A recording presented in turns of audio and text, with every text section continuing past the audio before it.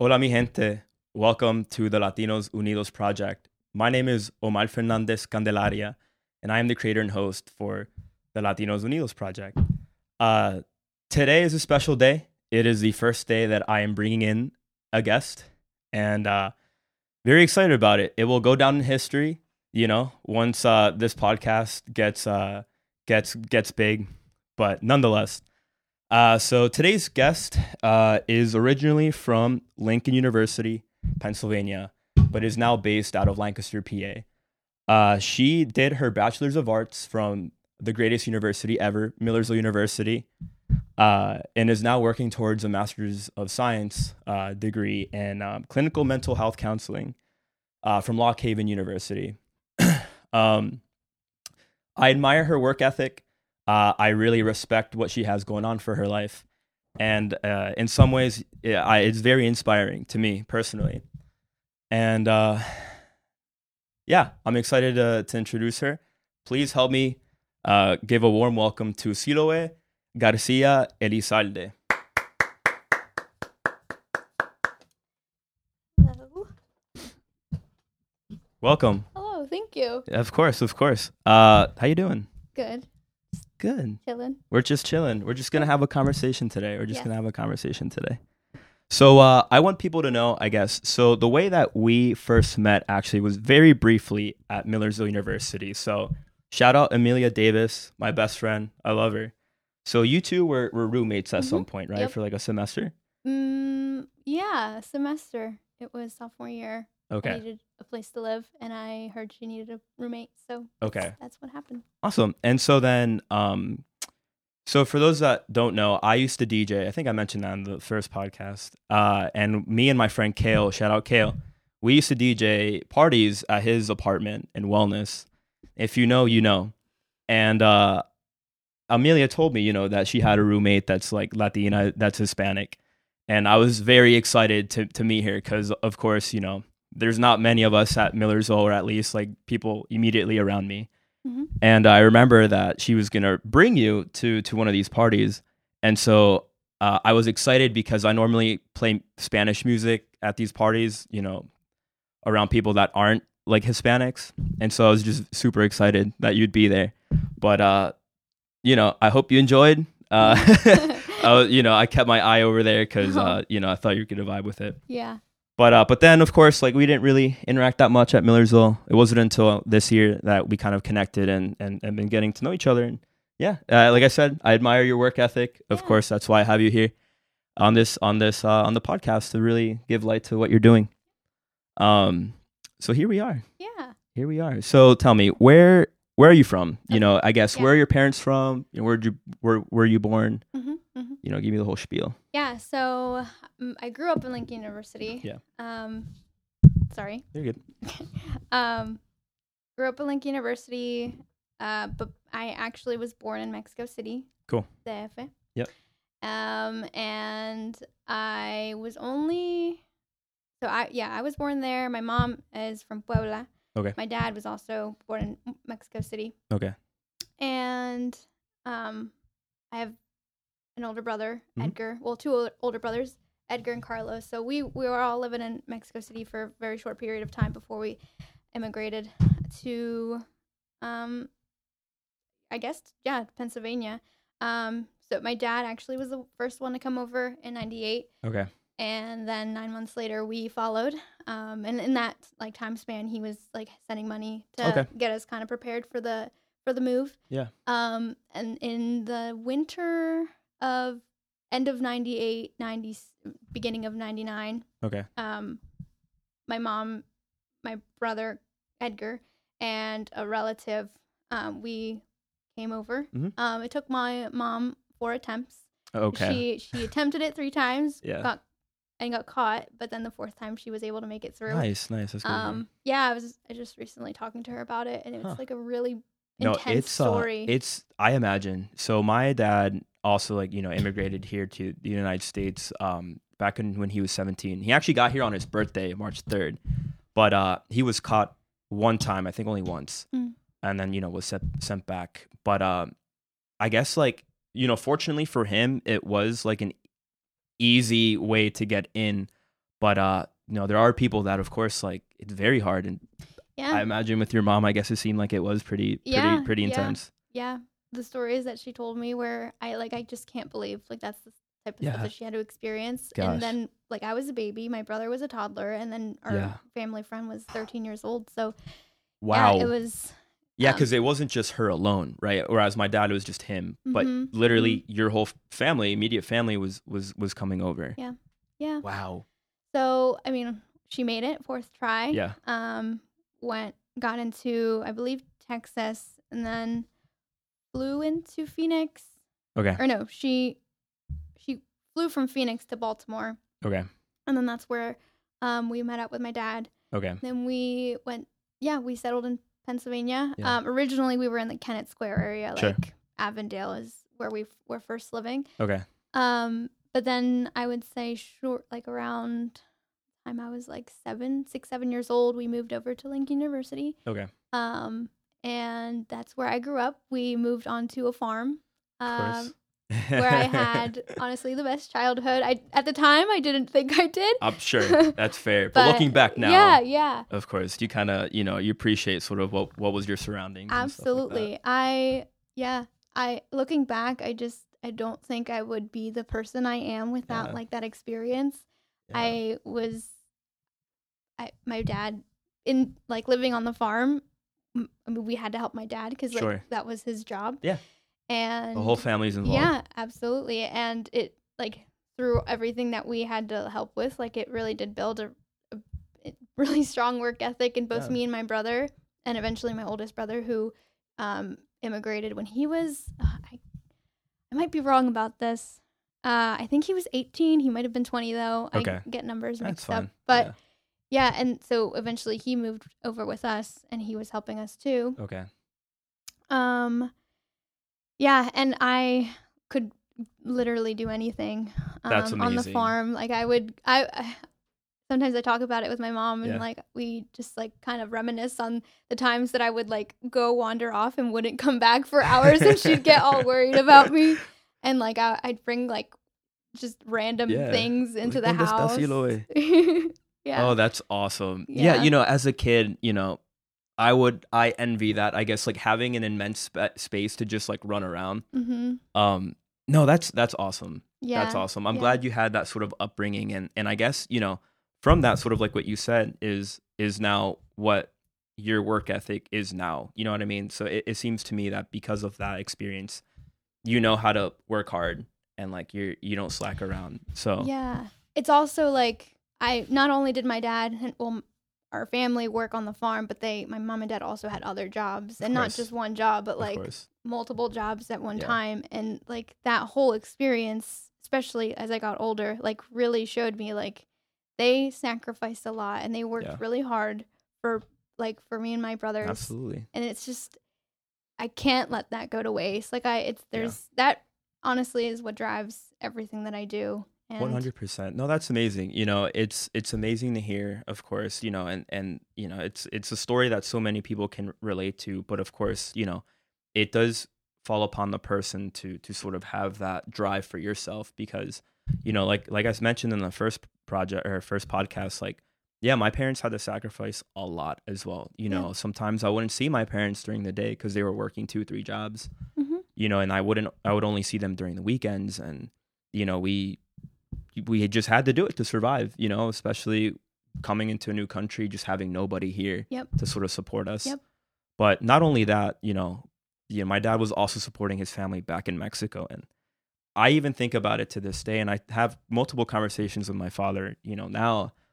And it's just that, it's necessity that drives, I think, wanting to be somebody, or at least like getting yourself established in this world. And, I look now and I'm really grateful for that because, I also, like you said, I don't want to go to waste sort of like what they brought here. Yeah.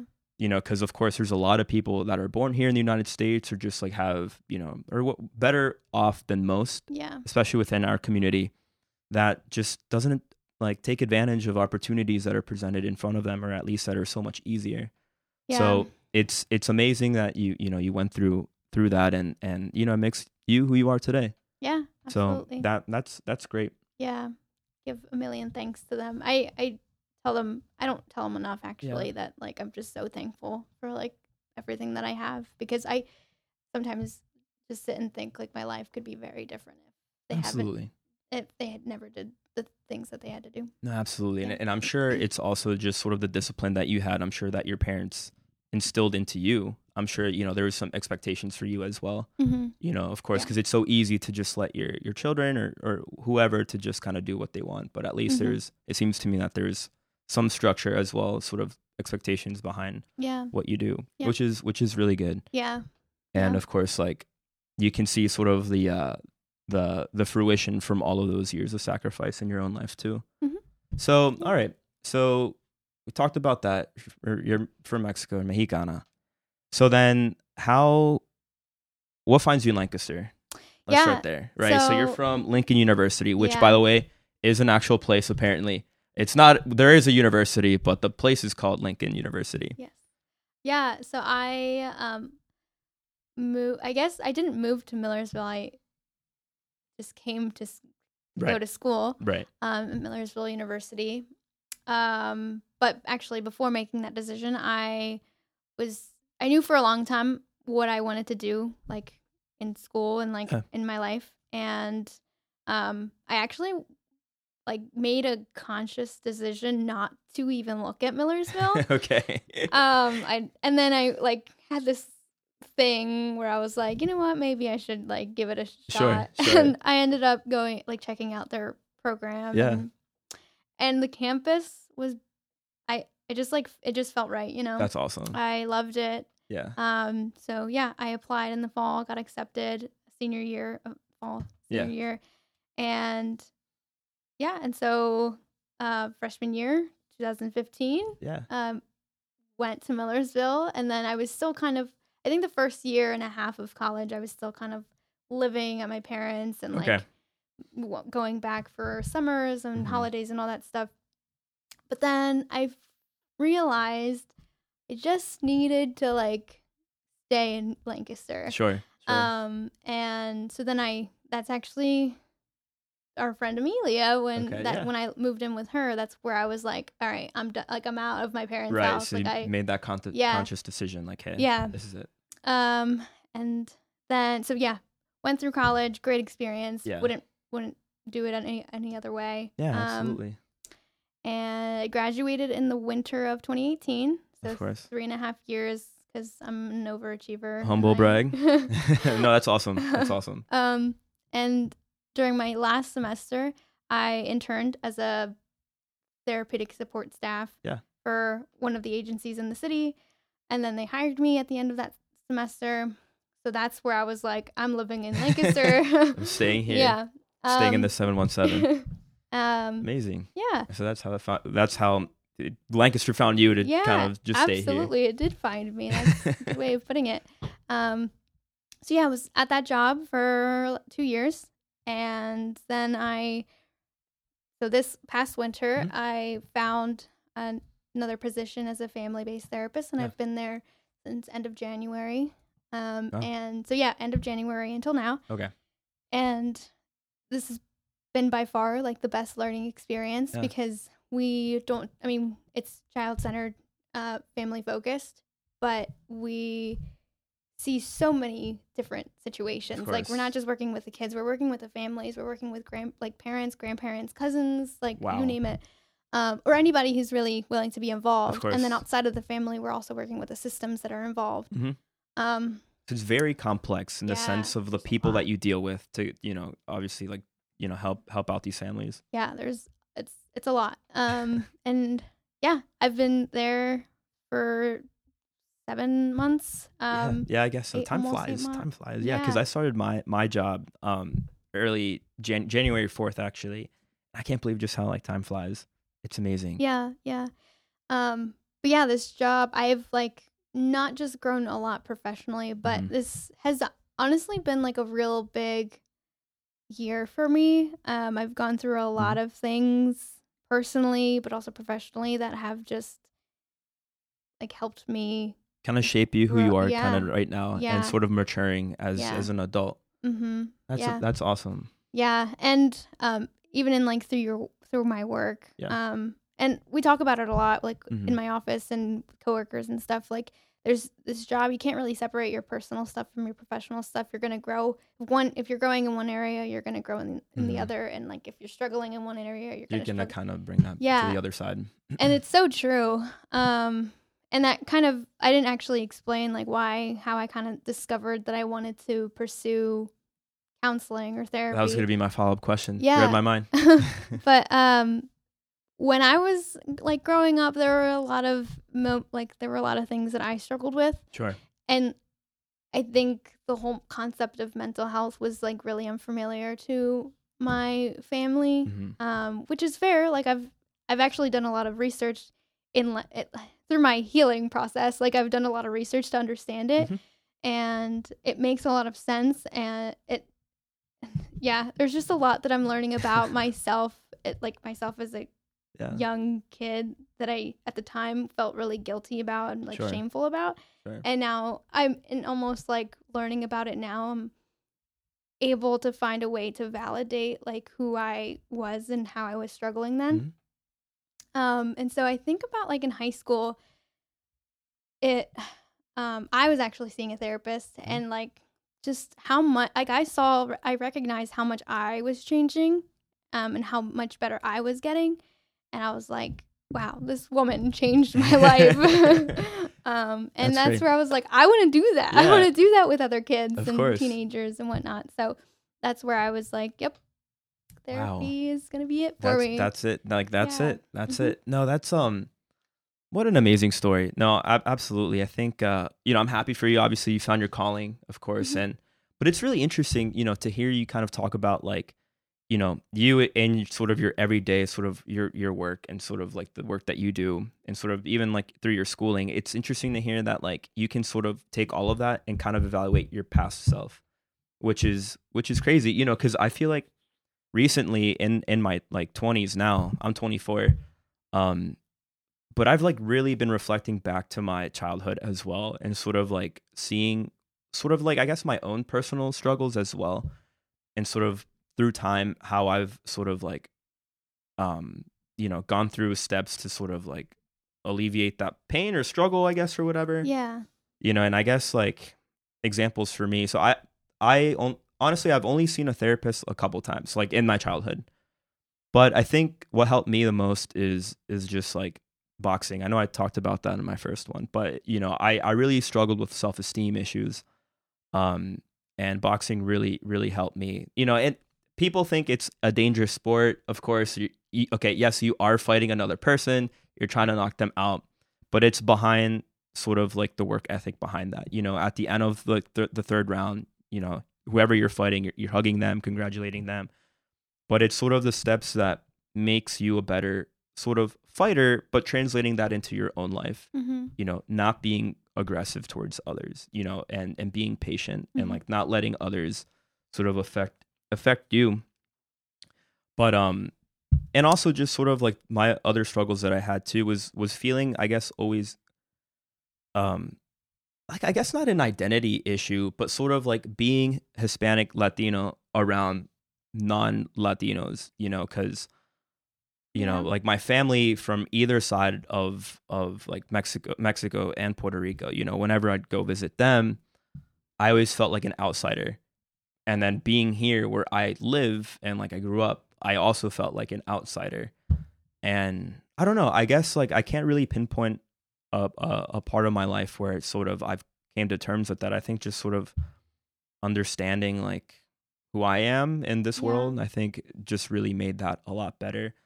But, I know that's something that a lot of people also struggle, which I'm sure you sort of see in your everyday, especially with, Hispanic families that you deal with that, are straight from their own countries and are sort of struggling with what's going on now. And especially kids are also going through, I'm sure, like identity crises that it's hard. So it's very complex. Yeah.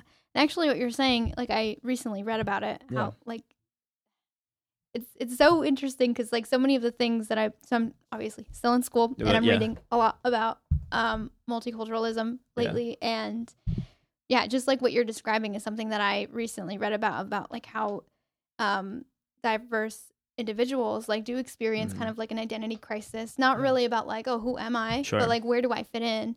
Exactly. And like in the cultural context. And and I went through a similar thing too. And I was actually going to ask, like, well, I mean, not really about like, I mean, yes, cultural, but also like mental health wise. Like, I don't know. For me, it was like, Sure. I felt so like, why is this happening? And like, how dare I like experience these things? Yeah. And like, it was really lonely, like at the time. And I knew there was so much more to it. Like I would see like my parents, and I would want to like do the best I really wanted to get through it. Yeah. For them. But sure. It was also a really lonely process. And I don't know, like that's kind of one thing that I was curious about. Like was that a similar? Yeah, absolutely. So okay. There are many parts to this as well. I sort of, went through the exact same sort of struggles, but so my parents are divorced, right? They're divorced, and unfortunately many Hispanic families, sort of see that sort of pattern. So that was sort of weird because I not only, speaking of like the cultural part, we'll get to that, but being away and not having sort of like my two family figures, like my mom and my dad together, it was almost another sort of baggage where, I need to spend time with one, or I need to spend time with, the other. But not only that, but also juggle my own sort of identity and sort of, like again, like feeling like an outsider. And so I guess I did go through it, like sort of stages of depression, in the sense that like I felt alone and that I couldn't do anything, that I felt like I was always in the wrong, if I spent more time with one of my parents and not enough with the other. But also, not having other family members here. And I'm sure you can kind of relate because I assume, right, all your family is based in Mexico. And likewise, it's all based in Mexico and Puerto Rico. So it was more alone in the sense as well that I couldn't sort of go to like abuelita or abuelo and sort of have that comfort as well, and just have other people that do represent my, culture, like mi cultura también. And, just kind of go through that, right? Because like my peers in high school, elementary school, middle school, of course we're, non-Hispanics. So the struggles that sort of we kind of went through, I felt that other people just can't relate. And so it was hard to even talk that with other people that just can't relate. So it really did take a toll on me, I guess, in my come up, and I guess I was a sad boy, but for good reason, I guess. And I don't know, I guess just through time, I sort of came to terms with that. But just knowing that, I just always wanted to be a better person. I just wanted to be a better me. And I think that is still my motivation now, is how can I still make myself better? How can I improve myself? But not only that, but also, take care of the people around me, right? And also help others as well, as much as I can. So I guess to answer your question, I don't know. I also felt like depressed. I still kind of struggled. I had my own demons as well. And I felt alone in the sense just because other people just couldn't relate. But yeah, I don't know. It's very complex. It's a very complex, sort of issue, I guess. Yeah. And it's like, am I still going through that? Like, am I still, have I like, shoot, I can't English right now. Like, did I like get over that? I'm not sure. Have you processed through it? Yeah. Like, yeah. It's interesting.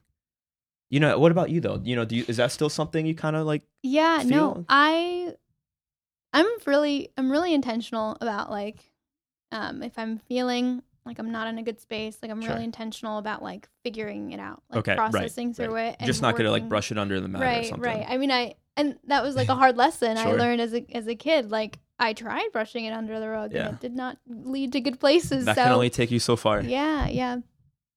So no, I'm very intentional about when I know like when I'm struggling, I need to be in it, and I need to feel it, and I need to process it, and I need to just deconstruct and work through it. And well, you said a really interesting thing about like being surrounded by non-Latinos, like Penn Manor. Penn Manor, yeah, I come from Penn Manor, which is very, very white. Yeah, and I could relate to that too. I mean, the area I grew up in did have a pretty like good sizable portion of like Hispanics. Yeah.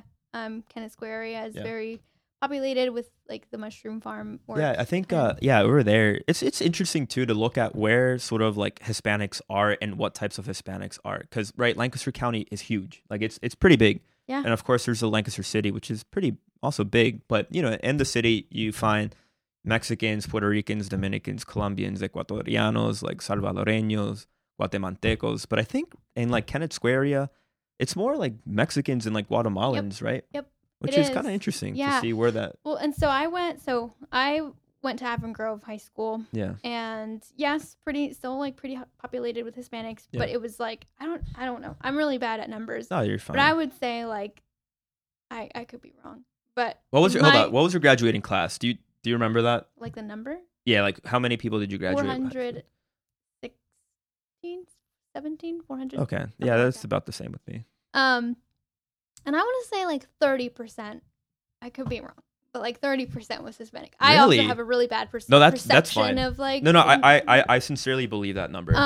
That's quite a bit. So like Kennett, like that's where it's all at, and then like away, like where the school district over, like a little further out from the Kennett Square area, and so yeah, I feel like the further you get away from Kennett, like the less diversity there is. Sure. And yeah, so I went to school with a lot of white kids, and I remember like that was part of it too. When I was going through it, like I could not relate to any of these kids, and particularly in like the younger earlier years when I was in elementary. Of course. Now I think like I can't blame them because we're kids and we're dumb and we don't know any better. But I like experienced a lot of like microaggression that I at the time had no idea was microaggression. Right, because we're all ignorant, right? As like a child, right? And like at the time when like people would say certain things, it would initially make me uncomfortable, but I had no idea that it was what it sort of the meaning behind it, I guess. Yeah. Essentially. And so as I got older and I'm like recalling all these things, I'm like, oh my gosh, like that was really painful. Yeah. And that added to the like everything that I was kind of carrying. Yeah. So I mean, I live growing up in two cultures. Yeah. And that's part of it too, where it was really complex. Yeah. And confusing, where like I was growing up in a Hispanic Mexican American household where, you know, you gotta work hard to make it happen, and like you just gotta push through. Yep. And then I'm growing up in a white community where it's like, like all these things are important, but then there's like a growing awareness of like mental health. Yeah. With a lack of cultural sensitivity, and it's just so confusing. And it's very, and it's still issues you see today. Still, you know, but to like live it, absolutely. Yeah. No, I mean, I sort of kind of went through the same exact thing. You know, I didn't know that there's like prejudice against me as a kid. You know, in like high school. I guess like I graduated with like. So if I graduated with like 460 people, there's only like maybe 20 of us that were like Hispanics. Wow. But, you know, like growing up, I guess I also felt or experienced those like microaggressions that I just never knew what it meant, you know. And it's funny because like I like to joke around back when I was in high school that I was a sheltered child, because like I was very ignorant to a lot of like racial slurs and just sort of like what things meant. So when a lot of people would say things to me, it would just go over my head just because like I had no idea what that meant or what was the meaning behind saying those things. You know, and I guess looking back now as an adult, I also felt sort of those microaggressions too. And, you know, but I guess I just always played it off like it was just a joke, and which it isn't. Like, you shouldn't be saying these things, right? You should have at least an awareness of what you're saying. But I don't know. It was just like, it was weird, but it never really affected me as a kid. I think what the only time that I just felt offended or like I felt aggression towards me was actually my time in Madison. So I moved there in 2019. It was the fall of 2019, August of 2019. And I remember I was just like walking through the downtown area. There's a big street called State Street, which is like the main street that kind of a lot of shops are at. And so I speak Spanish at home with my parents and my sister. And so I was talking to my mom on the phone, and I remember there was like a group of guys that were walking like sort of parallel to me. Mm-hmm. And I was on my phone with my mom, we were talking, and I overhear these guys talking, I think 4 of them. And I couldn't really hear what they were saying, but then I overheard one of them saying like, yeah, this is America, like talking between them, like, this is America, speak English here. And then I just kind of stopped and like looked at them, but they continued walking. But I was like, wow, it took me until I was like 23 to like kind of understand, like, yeah, there are people that just like, are not with it with the times, I guess. And it was just interesting because I didn't feel hurt. I was just confused, I think, is what I felt. Yeah, and I think that's a really normal experience. Yeah. And it kind of takes you back, like, whoa. It does, and it's like, man, I don't know. It was interesting. And I still think about that to this day because, I don't know, because I think Lancaster right now, okay, it is very still sort of conservative, like, hardcore. Yeah. But Lancaster City is interesting that you are, you're seeing like, very progressive kind of city, kind of growing. Mm-hmm. And there's more acceptance, of course. Yeah. But it's, it's very interesting. It's very interesting. Yeah. Lancaster is interesting. It's love interesting. And yeah, I think that's why, like, I know this is where I'm gonna probably stay. Of course, Lancaster's great. It is. It's great. Well, because when I moved here, I like almost experienced like a culture shock because I had never. Sorry. Are you good? I'd never been around. I'm used to Hispanics, of course, but the diversity of Hispanics, I was like, whoa, wait a minute, like. Oh, that's right. They're not speaking the same Spanish as me. And I know we've kind of mentioned this, obviously off the air, but like, you're so used to that sort of a population of Hispanics where it's like Mexicans and Guatemalans, mm-hmm. and obviously there's their own dialect, their own accents. Yeah. And coming to Lancaster where there is a lot of Puerto Ricans and a lot of Dominicans, and that speak very different than obviously Mexicans. Yeah. So I'm sure that was a little culture shock for you, right? For sure. I can't even specify a specific moment, but I mean, I guess I can in what I do in my work.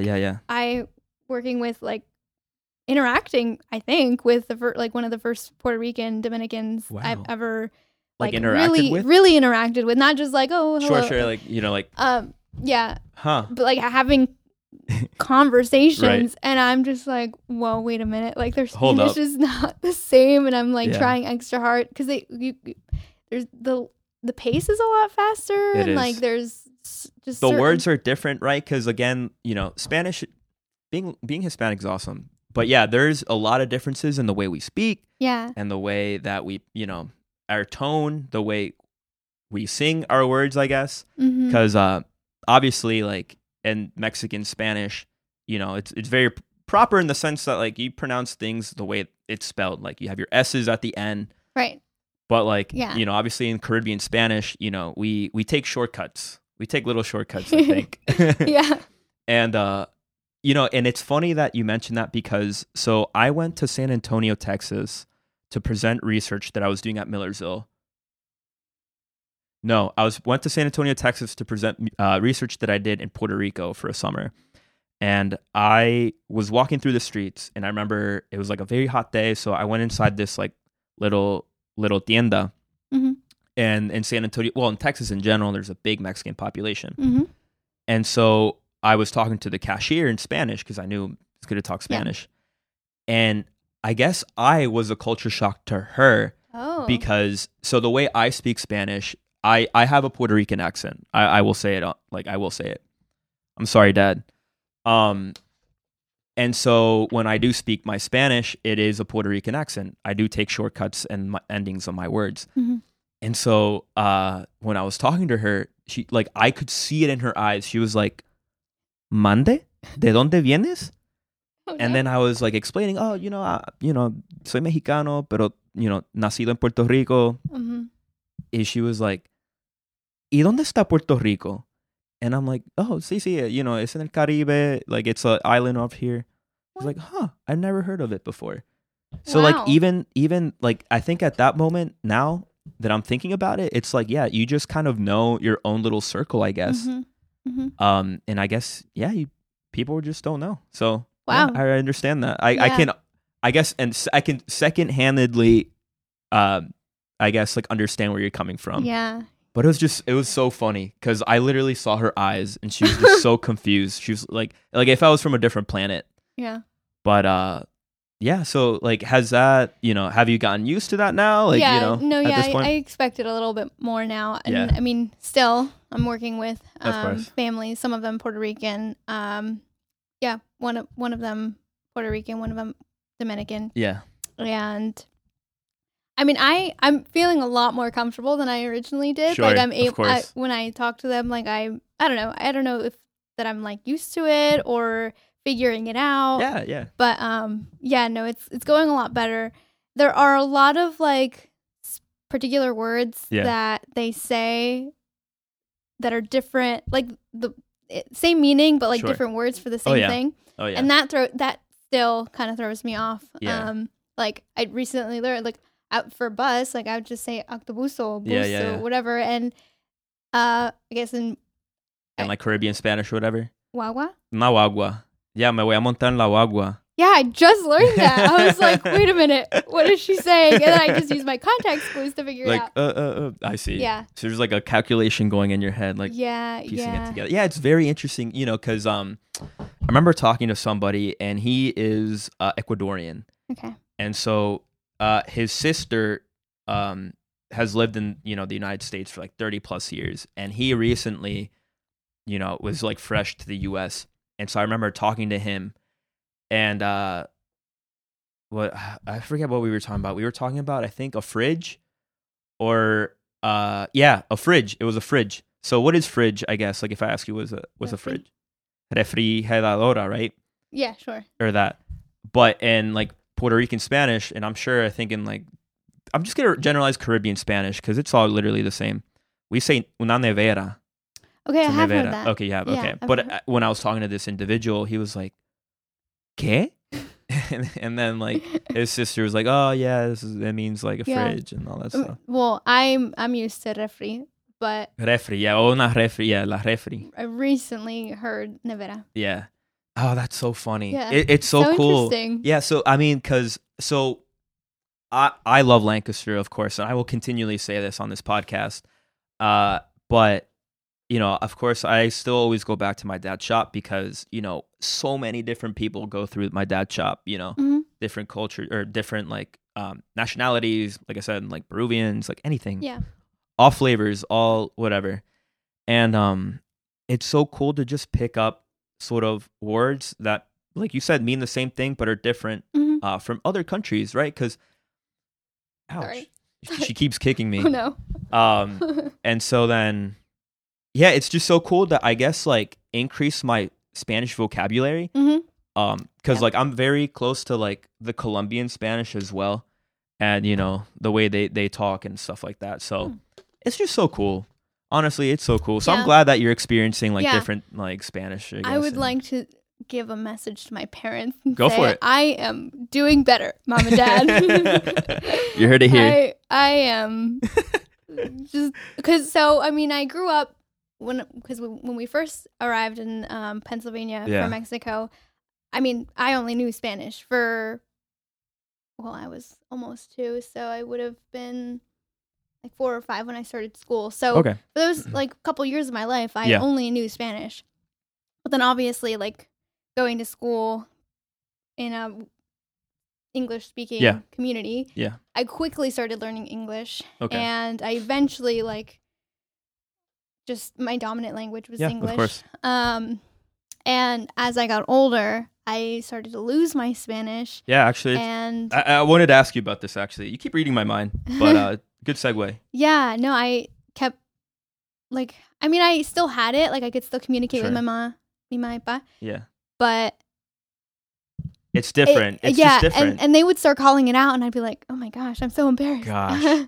No, I think it's a very common thing. I think it's you're not the only one, you know, because Spanish is my first language, and I learned English through like just hanging out with kids around the block, going to Wonder Club, which is I guess like a preschool basically, and then just learning English like in school, watching TV, listening to music, playing video games. But I was in ESL up until like the 6th grade, and even though English is my dominant language, but I don't know. It's interesting because like I don't know if I'm like losing my Spanish, but it's like, okay, like do you ever forget English words or Spanish words? Yes. Like do you ever like mix? Because like I feel like I go through this sort of like mental calculation like every single day where sometimes like I know what I want to say in Spanish, but it's like, dang, I can't get there, so let me just think like a hard sec and then I'll get there. Yeah. Or like vice versa. In English sometimes, like, again, like as you can tell from this podcast, I take pauses sometimes to like kind of process what's going on. Yeah. Does that happen to you? So yes, it does, where there's a lot that I forget how to say in Spanish. So I've realized I go in like a roundabout way of saying things. Like if I can't figure out the word. Yeah. I like go around. You go around, like you take a long route basically to get there. Oh, that's funny. And then there are times like when I'm speaking in English that I am like, wait a minute, what? I'm having a brain fart. Yeah. And it happens a lot when I'm like going back and forth between the two. Like when I'm working with one of the families or a couple of the families that are Spanish speaking. Yeah. And I'm trying to like cue my co-therapist in. I'm like responding to her in Spanish, and I'm like, no, like hold on, like my brain is overwhelmed. Time out, let me. Yeah. But there are like very few things where like I know the words in Spanish, but I don't know what it translates to in English. But that's I think just very normal. That's just like what it is. I mean, right? Because like things can't be translated 100% either, right? Like. Yeah. If you're going from Spanish to English, like you're going to lose something in translation and vice versa, I guess, as well. But I don't know. I love speaking Spanish because I just feel that there's just more power into what you want to say. Let me explain. Because like I feel in English, it's very stern in the sense that like you say what you want to say and that's it. Whereas in Spanish, it's like you can emphasize, like, let's say, for instance, like, I don't know, you can just express yourself better, I feel, in Spanish that you can in English, for me personally. Okay. So, like, when I'm talking to my family in Spanish, like, when I go to Puerto Rico, I feel like there's many ways to express what I want to say. Okay. But it's like, you understand, like, the expression and, like, the feeling that I have as to what I'm explaining. But in English, it's like, this is red. It's like... Is it the affect in it? Like the tone, or like what is it, or is it the word? I think it's everything. I think like, okay, because I'm gonna have to take some notes from you then, because no, you're good. I think the linguistic in me, which I'm not, but I think like there's a beauty to the way words are said or just language is spoken, because I feel in Spanish, like obviously there is words to express what you want to say. Obviously, if you write things you can understand, but I feel as when you are expressing it, I think tone is very big. And just like your pauses or whatever, I think goes a long way. Whereas I think in English, I don't know, it's just like very stern. Like in my brain, that's how like I process the English language. It's like it's very concrete. Whereas in Spanish, it's just like all colors and like I'm gonna get there. I don't know. Yeah. It's weird. But I mean, going back to sort of like forgetting words and stuff too, like, I understand too, like going the like the long way around this, but I try my hardest to if I don't know a word, I'll make it up. So like, okay, So this is something that's like very common in Puerto Rican Spanish. Okay. Where you don't really see it in like Mexican Spanish or other languages, but we will borrow English words and make it like Español. Okay. For instance, like in English, like I'm gonna park my car, right? The right way you would say that is yo voy a estacionar mi carro. Right. But in Puerto Rican Spanish, we borrowed that park and we'll say voy a parquear mi carro. You know what I mean? Yeah, yeah. So it's very fun. Is it kind of the same with like I have to check my phone, voy a chequear mi celular? Or like something like that? Yeah, yeah. Okay. It's essentially the same thing. It's essentially the same thing. Yeah, no, we do that sometimes. Yeah, well, I do that Okay, sometimes. you do that. Okay, awesome. Yeah, I don't know. That's why I feel like it's so fun to just like express and just speak Spanish. So it's a hidden superpower, which I'm glad that you also have. Yeah. I wish like I could go back and tell my young self, like, don't lose it, Siloe. Just keep speaking it. Because I think you mentioned, sorry, I didn't mean to cut you off, okay. but I think if I remember correctly, you said that you primarily speak English with your father, right? Yeah. And then Spanish with your mom. Yep. Right. Yep. Okay. And I recently asked my dad about that. Yeah. I think it was actually a couple months ago where I was like, why is that, Dad? Yeah. Like, why did that happen? And he actually told me that there were things like he didn't feel like he could get his point across if he said it in Spanish. Just because he thought that you wouldn't understand it? I think it's a bit of both. I think because, well, no, when I asked for clarification, I could be wrong, Dad. But it sounded like he was saying it felt more, the message was like more powerful. Okay, in English. That's fair. And maybe it goes with what I'm saying is like when I said that like English is very stern, like you get the point across, maybe. Yeah, so that's where he kind of, I couldn't tell you when it started happening, but at a certain point in my childhood, we would just start talking to my dad in English, and my mom, I always speak Spanish to her. Spanish. Yeah. But no, that's very interesting because my sister is literally the exact same thing. She will only speak English to my dad and only speak Spanish to my mom.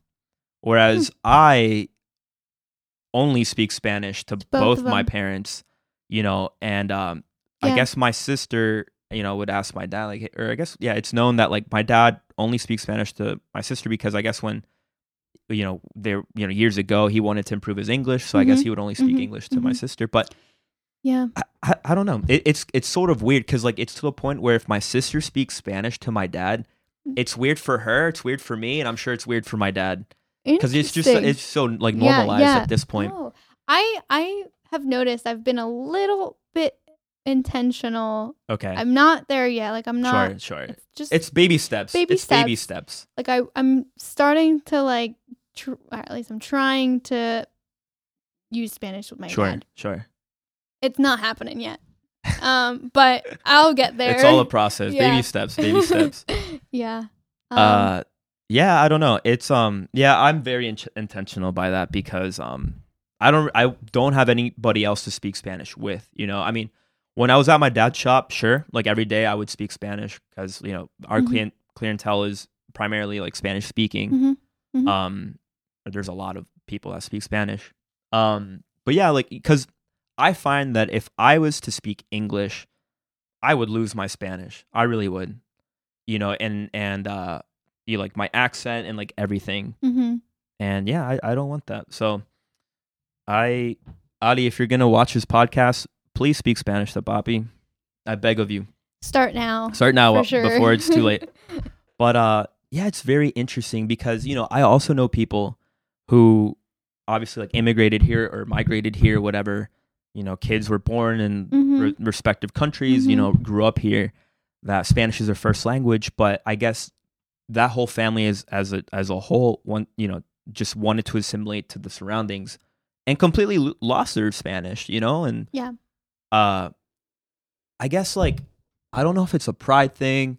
It's a very debated topic within, I think, the community because it's like, if you don't speak Spanish, like, are you really like Hispanic? Which I think is total BS. I think, of course, like if you're proud of your culture, you're Hispanic, However, speaking Spanish is great because, opens other doors, I guess. You have more people you can communicate with. But yeah, it's just interesting to know that there's like one extreme and another extreme, right? You can like totally intentionally lose it to just assimilate to what's around you or just, whatever through time. Yeah, I think that's where it was. I can relate to that because like my mom and my dad and my brother were the only ones for a long time that I had the ability to speak Spanish to, and everybody else I was speaking English of course. to. Yeah.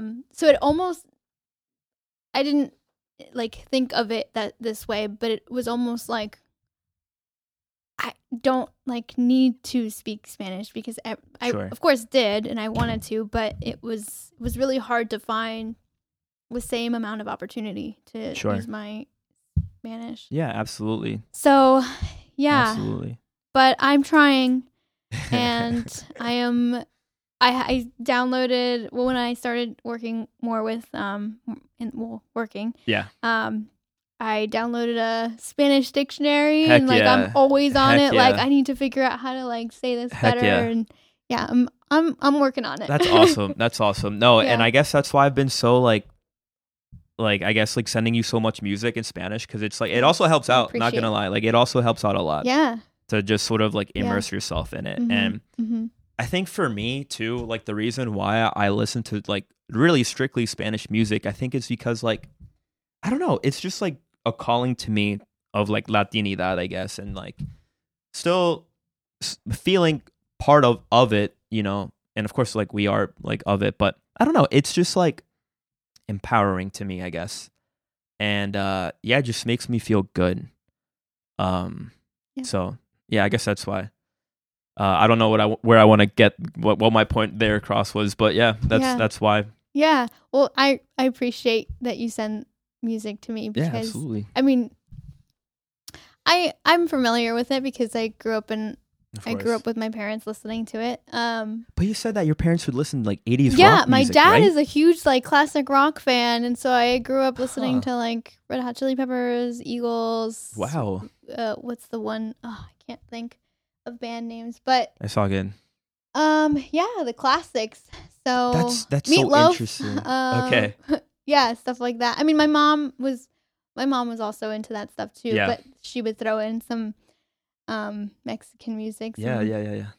Cumbia and baladas, salsa, rancheras. But yeah, I wasn't really. I didn't go out of my way to like listen to Spanish music. Yeah. But that's really interesting because like I am so ignorant to like 80s music, like or just like American sort of popular music in general. Like so I go to trivia nights here in Lancaster, and there's always like decades sort of music categories, and we always come last because I have no idea what popular like music was in those decades because I grew up just like listening to again like like rancheras, cumbias, baladas, but then like listening to salsa, merengue, bachata. Reggaeton came in my life when I was in like middle school. No, this was like a kid. I take that back. I was listening to Daddy Yankee when Barrio Fino came out. But like going to school and like hearing these songs that I guess are iconic that I know now. But like I always felt, I guess, as an outsider, again, sort of going back to that conversation that we had earlier, because I just couldn't connect with people to that level as well, because I just had no idea. So I always felt dumb, I guess, because like I didn't know like what anything was. So yeah, I mean like I just kind of had to find my way around sort of the culture as I went along my life. And I know that makes probably no sense, but I just had no idea. So very interesting. Yeah. But that's good. That's good. Do you listen to 80s music right now? No, honestly, I've been listening to a lot of Spanish music lately. There we go. Thank you. Absolutely, of course. But before that, there were a few like classic rock. Yeah. But I mean, I listen to it all. Yeah. But right now, my focus is Spanish music. Absolutely. Heck yeah. Heck yeah. But okay, switching gears a little bit. We're about to be like an hour. But so switching gears here, I guess going back to you, So you're going for a master's degree right now, which that's awesome. Congratulations. When will you grad? Well, you're part-time. That's right. Yeah. Okay. So So I'll it'll be be a in little school bit forever. for a little bit. Yeah. But so you're working full-time. Mm-hmm. The type of work that you do is very intensive, right? And you know, obviously, like, it's hard for you some days more than others. And of course, like you mentioned before, sort of separating your personal life and work life is almost non-existent, right? So what you take out of your work, you know, sometimes, you know, you kind of think about that when you get home. But so what is your end goal? You know, what do you want your life to be? You know, what exactly are you working towards, and what motivates you? And I know that's a very big question, but answer it how you will. It is a big question, but it's I've always had the same answer. My ultimate goal is to work in la comunidad hispana. Yeah. Like, that has always been my goal because I experienced it. Yeah. And I know how hard it is. And I want to be able to, like, be the person that, like, I mean, this might sound bad. Like, I had my family. Like, that was always a strength. I was fortunate enough that, like, I was able to see a therapist. But the resource that I needed wasn't there. Okay. And it's so in Kennett Square, it's growing. Like, there's actually a clinic called La Comunidad Hispana. Amazing. That they do, like, mental health stuff. They do, like, the regular physical health. But that's what I want to do. I don't exactly know what it's going to look like, but I know that's where I want to focus. Okay. There's, like, a significant need, especially in Lancaster, because it's so heavily populated with diverse Hispanic. And it's just going to continually to grow, for sure. Yeah. Yeah, that's always been my goal. And I'm actually, when I started working as a family therapist, and one of my first families was Hispanic, I jumped into the middle of that case, so I didn't really get to do a lot. But then a couple months ago, I started, like, my first family, only spoke Spanish. Okay, wow. From Puerto Rico. Yeah. And that has been, when I started it, I was like, this is it. This is, like, what I've been wanting to do. But it has been, like, just a great experience, but so hard. Yeah. It's absolutely. Brought up a lot of personal stuff. Yeah, of course. Of course.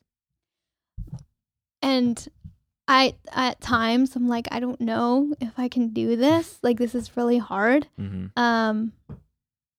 But I just kind of, at the end of the day, I'm always just reminded that, like, someone has to do it. Yeah, absolutely. And I think, you know, it like I kind of mentioned, you know, before to you, you know, it I'm sure it can be it could easily be discouraging, I guess, right, as you go on your day. But you're doing amazing work within the community here, right? There are people that need help, and, like, you're there for them, right? So you are making an impact, like, within Lancaster County, you know, Lancaster City, but, you know, and also, like, La Comunidad Hispana. And of course, like, obviously you have other families that are from other cultures as well. But, you know, you're actually impacting people's lives. So yeah, my hat's to you. That's awesome. Thanks. Yeah. Like you said, somebody's got to do it. Yeah. It's got to be done. Yeah. And I just kind of also picture myself, like, once I have my master's and I can, I don't know, maybe I'll have my own practice, or maybe I'll join an agency where it's all about culturally sustainable. And that is, like, my ideal future. Yeah. Awesome. Yeah. And I'm just in the early phases. Of course. At this point in my career, I would be considered a fetus. Okay. Of course. So I'm, like I said, baby steps with everything. Baby steps. It's all we can do. So I'm just taking it all in, and I'm figuring it out and leading into the hard stuff and pushing through. Sure. Because I think it'll get me, like, to a place where I'll feel capable, and I'll have the skills that I need. Absolutely. No, that's amazing. Yeah, and again, like I really look up to your work ethic. It really surprises me, and honestly, it's something to admire. But I think we'll end it here. I think we've been here for almost an hour now. It's been a great conversation. Thanks for being on the podcast. I really appreciate it. Appreciate it, Siloe. Thanks, Omar. Anything you wanna, what do you got going on in your life? Anything you wanna shout at somebody out? Whatever. Well, I guess I just want to thank my mom and mi pa, Catalina. I actually just realized I didn't say their names, but Catalina and Eduardo. I'm gonna get emotional. No, you're good. You're good. Yeah, I cannot. I have no words to describe like how thankful I am for everything that they have done and all the work they have put into this life. Mm-hmm. Yeah, gracias, my pa. Los quiero mucho. Thank you. There we go. I think it's very, very inspiring, and also I think it's good to be grateful and appreciative of your parents and sort of what they've instilled into you that carries on over in your everyday. Mm-hmm. So yeah, thank you, Mami, Papi, Freud, Lisa as well. Thank you again, Siloe. It's been a pleasure. So that's it, guys. Thank you for listening to episode 1 of the Latinos Unidos Project. Episode 2. And again, thank you again. Yeah. And I will see you guys soon. I hope we can all stay unidos as Latinos. And I hope you all have a great rest of your day if you're listening to it, your week, everything. And I'll catch you soon. So thank you. Thank you.